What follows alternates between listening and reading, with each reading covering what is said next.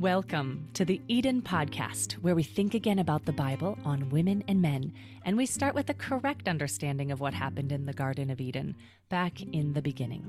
The work of the True 316 Foundation is based on the research of Dr. Joy Fleming, who wrote the book Man and Woman in Biblical Unity, Theology from Genesis 2 to 3.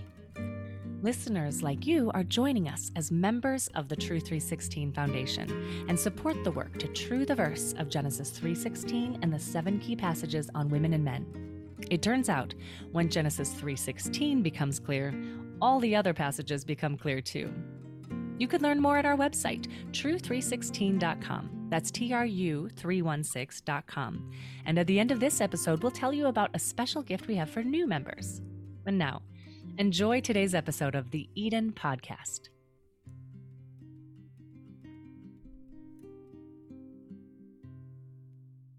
For Season 11 on the Eden Podcast, we're going back in time and playing audio that we've never played for you before. I was doing a private Zoom series of sessions with a number of students, and I used PowerPoint slides that I referred to as we went along. You can see these presentations in full on our YouTube channel. I'd love to have you subscribe. It's simply True 316. That's TRU316. And now, let's get started.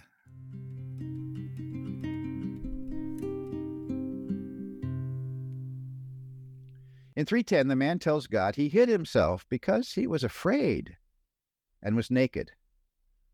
Well, whose fault was that? He went ahead and he ate that fruit that he wasn't supposed to, and that's what came out. So is the man saying that God stopped short when he created everything? Should God have created clothes? Is it God's fault that the man felt naked and afraid? What was he afraid of? What did he fear? Later on, when God says, you're going to be out of Garden of Eden and you're going to sweat, is it because he had too much clothes on? All of this is very complicated. Obviously, something is wrong. The man did not accept the responsibility for what he did, and that's denial. Denial is a classic symptom of sin. The man is experiencing symptoms that come from a deep-rooted problem. Not focusing on these symptoms or their cause is an exercise in denial. So God asks the man in verse 11, who told you that you were naked? Have you eaten from the tree of which I commanded you not to eat? God had spoken to him earlier about this tree. In fact, God had given him a command not to eat from this one tree. Disobeying God was sin. Does the man even answer the question? No. At this point, the man resorts to deflective finger-pointing. Of the 4 personalities involved at the tree, the man could have pointed to himself. He had made his own wayward choice. Or he could have pointed to the serpent, attributing to him, appropriately enough, his responsibility in being the tempter and the enemy. The man mentions neither himself nor the serpent tempter. Instead, he attempts to implicate the other 2 in the garden. The woman had given him the fruit, but not maliciously and not with the intent of a tempter. Nevertheless, he points a finger at her. In verse 12, he begins, the woman. He points to the woman and then blames God, responding, the woman whom you gave to be with me, she gave me from the tree, and I ate. Such audacious barbs in retort to God's questions come from a person who's hardened his heart and sinned knowingly. Even then, he still has a bit of good theology. He never says the woman whom you gave me, like a lot of people do when they sum up this verse. No, he says the woman you gave to be with me, the face-to-face person there. That's who, he even knew that. The New Testament confirms that he was not deceived. In 1 Timothy 2:14, and in another place, it says he ate the fruit with his eyes open, with full and conscious awareness of what he was doing.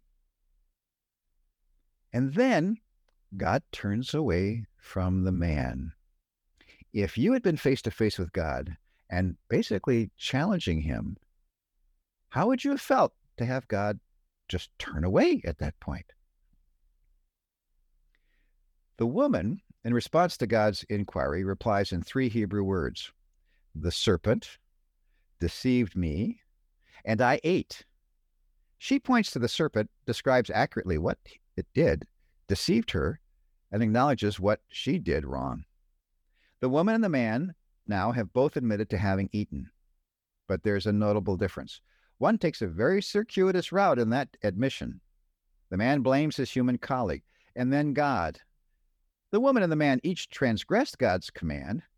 Both were guilty of doing what they understood God had told them not to do. For this, they each would die. But that's old news, frankly. They each had died. We'd already seen changes in them both. Then God turns to the serpent in verses 14 and 15 to address him. Aha, the man may have thought, God turned away from me to the woman. Now he's talking to the serpent. The other two are in trouble, while I, in my new wisdom, I'm fooling God. It appears that the man's denial and deflection are working. Perhaps the new wisdom the serpent promised him is making the difference. Perhaps he really can engage God in a verbal duel and win. No. In verse 17, God will turn to the man and address him in an exactly parallel way to how he addresses the serpent. These patterns that I keep referring to and that I learned as my wife Joy did her doctoral dissertation on Genesis 2 and 3, and especially verse 16 in chapter 3, these patterns are similar to what in English we would call suprasegmental phonemes. I remember in college I was a speech minor and I came across this wonderful phrase, suprasegmental phoneme, and I hooked onto it. And basically what it means is pitch, stress, juncture, nasalization, voice or voicelessness in clusters of a language that occur simultaneously with a succession of segmental phonemes. What does that mean? Well, in English, and I know in French too, you can sometimes figure out what a person is saying just by the musical notes and the rhythm and the speed and the pattern of what they say. So you could preach the alphabet. A, B, C, D, E, F, G, H, I, J, K, L, M, N, O, P, Q, R. Well, you get the idea. Those are the suprasegmental phonemes, and they mean something in English. Well, those same meanings, very important things tied in with the vocal speech that we have, is found in the Hebrew patterns. In fact, so much so that the way the patterns are put together actually conveys meaning along with the words, just like the way we sing-song our voices goes along with the words and gives meaning. So what's going on in these patterns is we're getting details. Now, here's the pattern in the God's speech to the serpent and in God's speech to the man. On one side, we have the serpent, 1 through 6. On the other side, we have the man, 1 through 6. Because, Hebrew word ki. Cursed, Hebrew word arur. Then the object of the curse is described. One case, it's the serpent. The other case, it's the ground. The nature of the curse in both cases involves eating. The duration of the curse is the same, all the days of your life. And there's a repeated verb that sounds pretty much the same. To the serpent, it's shuf, shuf. To the man, it's shuv, shuv. Look at these parallels. What does it tell you? A lot of people say, well, God cursed the serpent and the woman and the man. Not if you pay attention to the patterns here. God clearly cursed because of the serpent, and God clearly cursed something because of the man. He was dealing with two recalcitrant rebels, and he speaks to them in the same patterns. But when he gets to Genesis 3:16, it's 11 Hebrew words. The word because is not there. The word cursed is not there. Eating is not there. All the days of your life is not there. A repeated verb is not there. Everything possible is built into the Hebrew pattern by the writer so to show us that God's words to her are not like God's words to those two. If you aren't taking the form into account, you are possibly missing or even changing the meaning. So here we just showed the two speeches to the serpent and the man. They're the same. Here we also have seen the two words in the linchpin of Genesis 3:16. Sorrowful toil linked down to the man. Conception linked up to the offspring that God referred to in the serpent in verses 17 and 15 that are on either side of 3:16. You can't take apart these two words. You can't drop either one and maintain the linchpin in 3:16. We have the up and down form of Genesis chapters 2 going up and Genesis chapter 3 going down. Form conveys all kinds of meaning. You have to take it into account. In our coming question and answer session, we'll look closely at what God actually says to the serpent tempter in verses 14 and 15.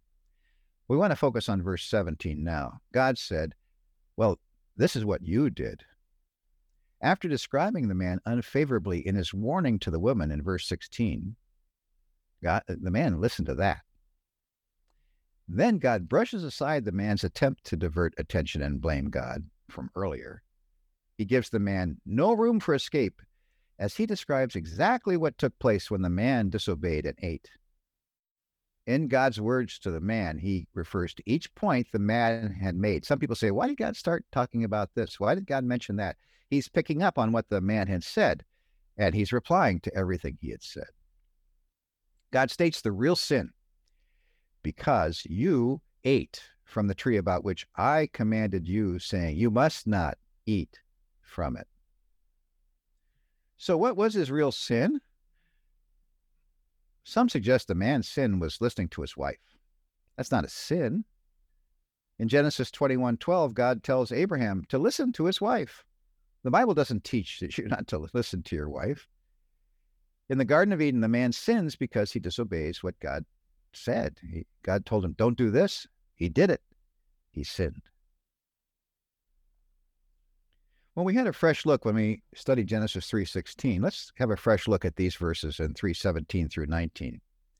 17a, to the man, he said, because you listened to the voice of your wife and ate from the tree about which I commanded you, saying, you must not eat from it. 17b, cursed is the ground because of you. 17c, in sorrowful toil you will eat of it all the days of your life. Thorns and thistles it will produce for you, and you will eat plants of the field. And verse 19, by the sweat of your face you will eat bread until you return to the ground, since from it you were taken. For dust you are, and to dust you will return. The sentence for death had already been announced. It was non-negotiable. Spiritual death had already occurred. Physical mortality was already at work. The man couldn't hide from his sin any better than a moose can hide behind a sapling. Verse 17, God refers to the man's own words and then states his real sin. Because you ate. When God addressed the man, his first act of business was to identify the man's sin and the state of the man's heart when he sinned. When God judged the man, we have the question now of how was it that the words to the woman and the words to the man were different? I think it's because we're talking about a difference in the first or second degree. Because the man purposely sinned, God imposed a curse. Because the serpent tempter purposefully sinned, God imposed a curse. In modern law courts, a distinction is made between what is called first degree or willful murder and second degree manslaughter. In this case, the man is guilty of disobedience in the first degree. The crafty serpent received a curse. Cursed is the ground because of you, is what the man heard. The man himself was not cursed. Neither human was cursed. When God turned to him after saying to the serpent, cursed are you, and begins to say, cursed is, the man could have expected, oh no, I'm going to be cursed. And then God says, the ground. Whew, that was close. But God's love overflows, and he wasn't cursed, and she certainly wasn't cursed. He'd heard the words in sorrowful toil. The Hebrew word is itzabon. You will eat from it all the days of your life. So the man learned that he too would experience this sorrowful toil. Had he grinned thinking, oh, wow, the woman's got this problem now. She's going to have itzabon, sorrowful toil. No, he will be living outside of Eden. He will be living among thorns and thistles. And he will be living in an earth that won't respond to him well. He will have sorrowful toil as he thinks of what he had and now what he's got. When I was a young lad, I volunteered with my elderly uncles to go out in their field in the farm in Pennsylvania and pick weeds. And as we picked weeds, they were hairy little thistly pricker things, and they stung. I remember starting to sweat, and I had glasses in those days like I have now, and the sweat would run down into my glasses. Sometimes I would scratch my face, and I got dirt on my face, and I began to get dirt on my glasses, so I took off my glasses. I kept picking those thistles out, and as I did, the sweat couldn't run down my glasses. It began to run down my nose, right off the tip of my nose, and then down to the ground. And that's what the Hebrew says. Actually, it says, by the sweat of your nose, you will eat bread. And that's what he got. And then, basically, God said, you're going to go from sweat to dust. There's an awful lot in the lesson, Think Again About Adam. There's an awful lot that we've heard from the rest of the world and well-meaning people, but from their ignorance or maybe from their prejudice, they've added details. We have to be careful about that. Thanks for listening to the Eden Podcast, brought to you by the members of the True 316 Foundation. Research into the Old and New Testaments by Dr. Joy Fleming and Reverend Bruce C.E. Fleming forms the base of all our work. Joy is a former Old Testament professor and is a practicing licensed psychologist. Bruce is the author of the Eden Book series, which starts with Book 1, the Book of Eden, Genesis 2-3. We invite you to become a donor member of the True 316 Foundation, as together we seek to true the verse of Genesis 3:16 and related passages. When you become a member, we'll send you an autographed copy of the Book of Eden. Sign up today by going to true316.com/member. That's TRU316.com/member.